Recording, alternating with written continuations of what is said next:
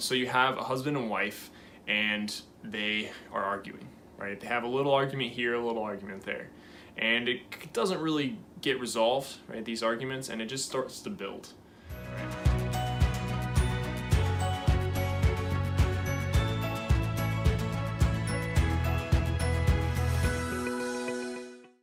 Hello everybody, my name is Adam Cross. I'm a registered associate marriage and family therapist in Southern California, and I'm also a Catholic youth minister.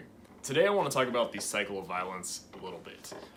When I was I wasn't even out of grad school, I was in grad school, I started working with batterers. Batterers were adults who have been charged and convicted with domestic violence in some way against spouse or partner in their home. So I was stuck in these batterers groups at first, and I kind of didn't realize that they wanted me, a guy, to be in that group, partially because my field there's not a lot of guys, and second, not many people want to be working with batterers, right? Not many people want to be working with the people who are doing the harm, right? A lot of work is with the victims, but nobody really wants to go with the perpetrators. So my first experiences with therapy were with batterers, and a lot of that process was anger management, and a huge part of it was accountability. One of the things I want to talk about is really the cycle of violence, and I've seen this in a lot of different ways play out in my batterers groups with the guys and their stories that they've told me, but also just in things around us, relationships around us that I've seen in my life. And it doesn't even have to be like huge violence or huge abuse, but just little things that happen with fights. And I think while we're talking about the cycle of violence with perpetrators and domestic violence, we can also look at this in our own lives. I mean, and I guess we'll talk about how that makes sense. You know, it's kind of scary, like, whoa, you know, I'm not abusive, I'm not in an abusive relationship. But even this idea of understanding how abuse works or how things build up and how we deal with stuff can help us live healthier lives and have better relationships. You can imagine a situation in your life, maybe in a relationship that you have, where tension is building, right? This could be, you know, a disagreement with a loved one, or even just kind of tension or disagreements at work with coworkers.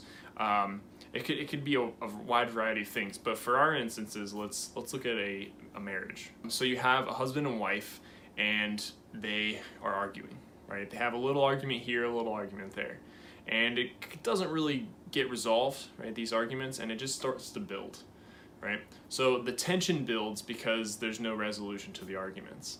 The tension builds and builds and builds until ultimately what we call an explosion of some sort, and that's usually the primary abuse. You know, so if it's not a big event, it could be something as simple as yelling at your wife or your husband, right? Tension's building until there's a breaking point, and there's yelling, there's screaming, there could be name calling, there could be physical abuse, or any other type of serious abuse, right? So tension builds up to the point of explosion. There's an event.